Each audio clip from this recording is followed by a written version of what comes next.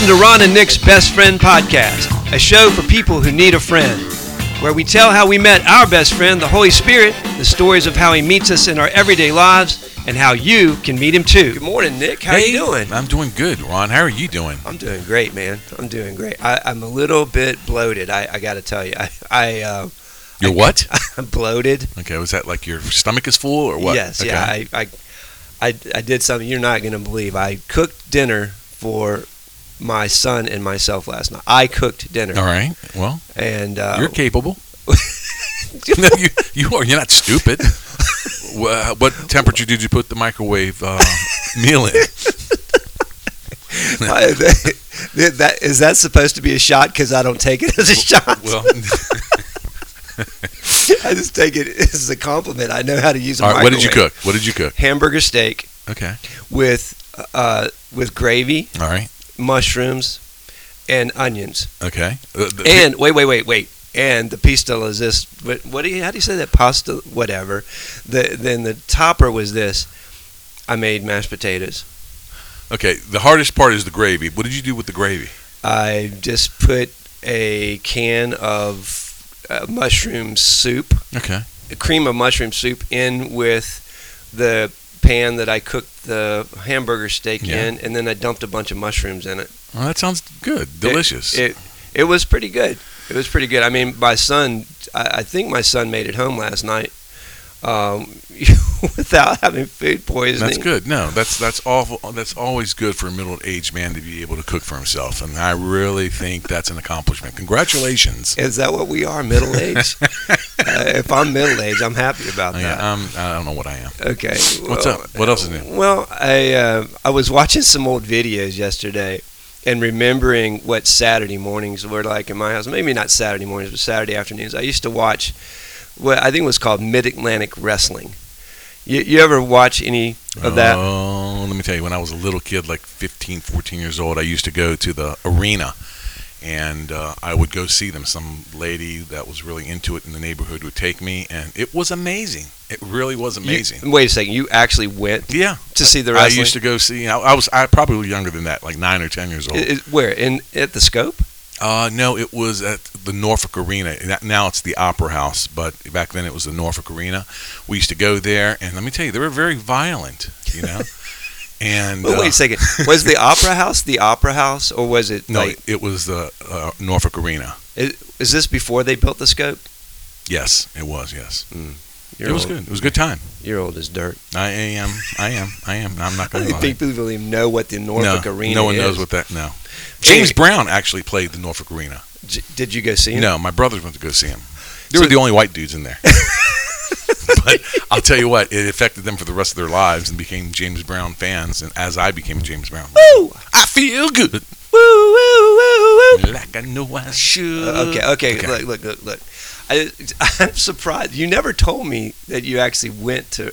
So were you like, did you believe that it was real? Yes, absolutely. I believed it was real. To this day?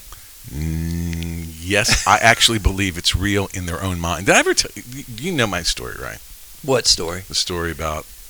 I've told you that story. But anyway, just keep on going. What's up? What? No, I want to hear the story. I want to. Come on.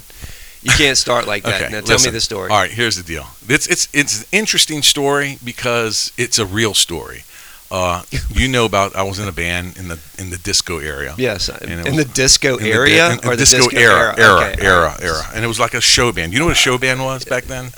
No. All right, here's the deal. I'm gonna get a sip of coffee. A show band was basically a band that did cover tunes, and in the late evenings they would do a floor show, and we would walk out in the audience and set up in the dance floor. And we would do a floor show, and it would consist of, like musical medleys, skits, comedies, impressions. And it was all arranged like in a Las Vegas kind of style, flashy, fast-paced, lots of lights. And that's what I did, actually, for the first 4 or 5 years of my life after high school. Didn't go to college, just went straight into... You were a show business man? I really was a show business. Traveled all over the nation. All over the nation? Most of the East Coast. Okay, Mid-Atlantic. Okay, North, South Carolina, and Florida, and Virginia. Yeah, so you were kind of like these wrestlers. I mean, they're Mid-Atlantic wrestlers. Well, that's the point. Here's the deal. You want me to tell you the story of the wrestler? Please. All right, here's the deal. We were playing... Do you know any wrestlers? names? Well, what I was thinking about was like the ones I used to watch. Right? Wahoo McDaniels was one. Rufus R. Freight Train Jones. I liked him. There was another guy named Paul Jones. Right. Which of course I connected with because I figured we must be related somehow. Remember Rodney Piper? Rowdy Piper. Yeah, right. Rowdy Piper. Rowdy Yeah. Piper, yeah. I remember that. Then I remember Nature Boy Ric Flair. Well, interesting you're saying that. Okay, so let me tell you the gig here. So we're doing this floor show, and we're at the Hilton Underground in Raleigh, North Carolina. It was a club. The Hilton Underground? The Hilton Underground was a beautiful club. And on these particular nights, which was a Wednesday night, the wrestlers would be coming into the Hilton late in the evening, just before the show. And they would come every Wednesday, and they were performing. Oh, excuse me, they were wrestling. Not performing, they were wrestlers. Yeah, be careful. Yeah, and you would get a lot of hate mail about and that. they were there, and a bunch of wrestlers would come every Wednesday rather, and we did a show, and it was probably the most humiliating show. Actually, I was more humiliated. That was the most humiliating time in my life. But this one show. Well, this one show. Here's the deal. I would have thought all of them were pretty humiliating. No, they were good. Because I have seen some videos. No, they were good. Listen, here's the deal. Ric Flair, the Nature Boy. Yeah, exactly what you just said. Nature Boy was sitting 6 feet away from me. Okay. No way. Yeah, he was there. I mean, he usually didn't do that. He was always in the back. But on this particular evening, let me tell you something. He had a woman that was just beautiful. Really? Oh gosh. Prettier than him? I didn't. Let me tell you something. He's the kind of guy. He's not bad looking, and that's the funny part. He really wasn't bad looking, but she had a beautiful woman. So of course, I'm a young guy, so I'm going to try to impress her and show her how smart and pithy and funny I am. Oh yeah. And one of the guys said, "Hey, listen, man, congratulations, man! You got Ric Flair sitting right next to you." And I said, "Yeah, man." I said, "Hey, yo, Rick. I'm bad. I don't know if you're on stage at this I'm point. on stage. Everyone's watching. The spotlight's on Rick now." Yeah. I said, "Yo, Rick, glad to see you here." And he didn't. He was just looking at me, and I just politely said, "Can I ask you a question?" Yeah, what? Before you go on, what? Was his hair really like that white? It was beautiful. You could put the hair on the girl that he was with, and she'd be less beautiful, and she was beautiful. So that's how beautiful he was. Anyway, I said, "Hey, Rick, just want you to know, man. Hey, listen, I could take you down anytime in the ring." You did not say that. Yeah. And listen, not smart. The operative word was take you down in the ring. Okay? Oh, you said in the ring. In the ring. Okay. Yeah. Is that clear? That's clear to me. I didn't say the club. I didn't say the restaurant. I didn't say in Charlotte. I said the club. Yeah. I said the ring. How old are you? I'm like 21. Pretty stupid. Yeah. Well, it was stupid because truthfully, this is what happened, and this is not even a joke. Actually, I'm getting kind of. Are you triggered? Well, yeah, it's very embarrassing. Are you getting angry? Well, listen, he stands up slowly. How tall is he? Listen, he's huge, okay? He's huge. He was tall, and he had this, I remember it. It was a white, those over-collared disco shirts? Yeah. It was a white satin. I have my eyes closed just picturing it right now, and he was tall, these collars that were huge, and where his button was first button? All the way down to his belly button. Oh, so he's like your brother. Oh. That's a shout out to you, and Dino. He looks at me, Ron, with his baby blue eyes. And you're very descriptive. Yeah, because it was very embarrassing, and he looks at me like he's going to kick my A. Okay, like he's gonna. Your A. Yeah, my and butt. your B and your C. And everything. Yeah, he's gonna kick my butt, and I swear the audience is looking at. You know how you can say the eyes tell all? Yes. Well, the eyes told all, and your eyes are his. His eyes. His eyes. He was gonna kick my butt. Yeah. Okay, and no BS. Right. Let me tell you why. Let me tell you how I know this. Because several weeks later, the wrestlers got kicked out of the Hilton Underground because there was a fight every single Wednesday, and that's why I'm telling you. When you said was it real or not real? Listen, it is real because they were crazy people, and they would fight each other for real fighting, and they would accidentally or sometimes actually fight customers because a customer would be stupid like what I just did and said, "Hey, I can take you." Oh. They actually got kicked out of the club and they weren't allowed. So when he looked at me, I said he was about to kick my tail, and I was in. Had you ever had your tail kicked by? Never. I've never been in a fight. Never done anything. Let me take a sip. You've never been in a fight in your life, No. and on stage it just pops into your head to stick your finger in the face of Nature Boy Ric Flair and tell him you could take him. Yeah, it was stupid. The audience was looking at me like Mr. T used to say, "I pity the fool." I pity. They were looking at me and saying, they were just in I shock. pity the fool. I started to feel like Pee Wee Herman a little bit. And you know how you Were they laughing? Was the no, crowd laughing? no one was laughing. Was it like No. dead silent? And the stupid band stopped their little riff on the guitars, and it was just dead silence. It was me and Rick looking at each other. Like, as you imagine this in your mind, do you see yourself in a spotlight with only you and Ric Flair? Like, that's the way I see my life's most embarrassing moments. Like, I see it and I go, it's just me and this thing, and I'm in a spotlight and there's no place to hide. You see it? Yeah. And Except for I'm usually not getting my butt kicked in my embarrassing and moments. in a humbling, contrite, quivering, small voice, I said, Mr. Flair, I just want to sincerely apologize and want you to know I was kidding and respect you, not as a person, but as an athlete, and I'm very, very sorry. And that was it. He sat down. How did he sit down? Have you ever seen someone sitting down in slow motion? Yeah. That's how it was. He just slowly went down, Yeah. and after about 15 minutes, he stopped paying attention to the show and was talking to the girl, Oh. which I didn't care. But that was probably the most humiliating thing I ever experienced on stage. Wow. And it actually triggered me when you said that. What, when I said what? When you said, "Hey, do you know anything about wrestling?" Or Yeah. Yeah, it's almost like feels like a snake that's like was up and ready to strike, Mhm. and then all of a sudden just went, just back down a little bit, and you go, oh wow, I stepped close to something that was gonna bite me. Yeah, it was done in good humor, but I think it was the pride in me, honestly. Just, I thought I was on top of the world and I could say anything to anybody and try to humiliate them on their expense, like I'm on top. Anyway, it didn't work. But anyway, that's just, another lesson in life that I learned. No, man, that's funny. I'm thinking about, like, who are you to Ric Flair? Like, Ric Flair is, at this point, he's probably on the top of the world. Yeah, he was the man back then. Yeah, he was the man. It's funny, though, because the man met the man, because 21-year-old Nick is on stage, and I'm seeing that, and I'm going, oh, like, you think you're the man. When you're standing on stage, you got a microphone, and and everybody's laughing at you, Right. and you're getting the jokes, and people are clapping for you. It's quite a head rush. But you think about him being on his stage and you being on your stage, and there's just this clash of identities. Really, I think that's what it is. You're saying that I was crushing his identity at the same time? Yeah, as funny as it sounds, isn't that the way identities are? They're fragile things. Like, if you have to create an identity and maintain it, you don't really get there's no downtime. Not ever. And so here's a guy who has created this identity.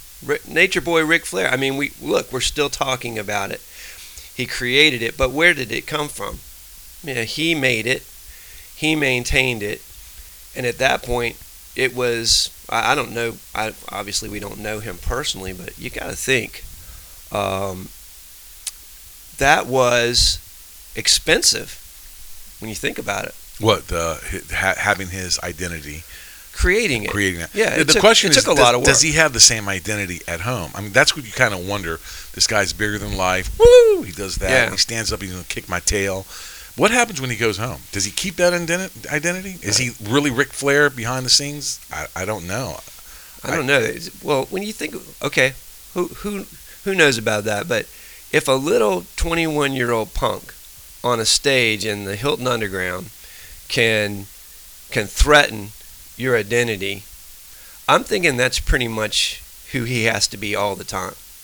I don't know who that lady was that he was with, but I imagine, like, she pretty much had to call him Nature Boy. It's like, I don't imagine he was like, hey, little Ricky. I think he was probably like Nature Boy. Yeah. And I think that happens to a lot of people. Actually, I think it happens to almost all of us, we end up with this created identity, and you can create it out of a lot of different things. You could create it out of being a business owner. You could create it out of being what did you call your band? Stage is a show band. Show band, yeah. A member of a show band. You can create it out of I think, did I already say being a pro wrestler, or being a singer, or being the smart person, or the pretty person, or whatever. And it's exhausting.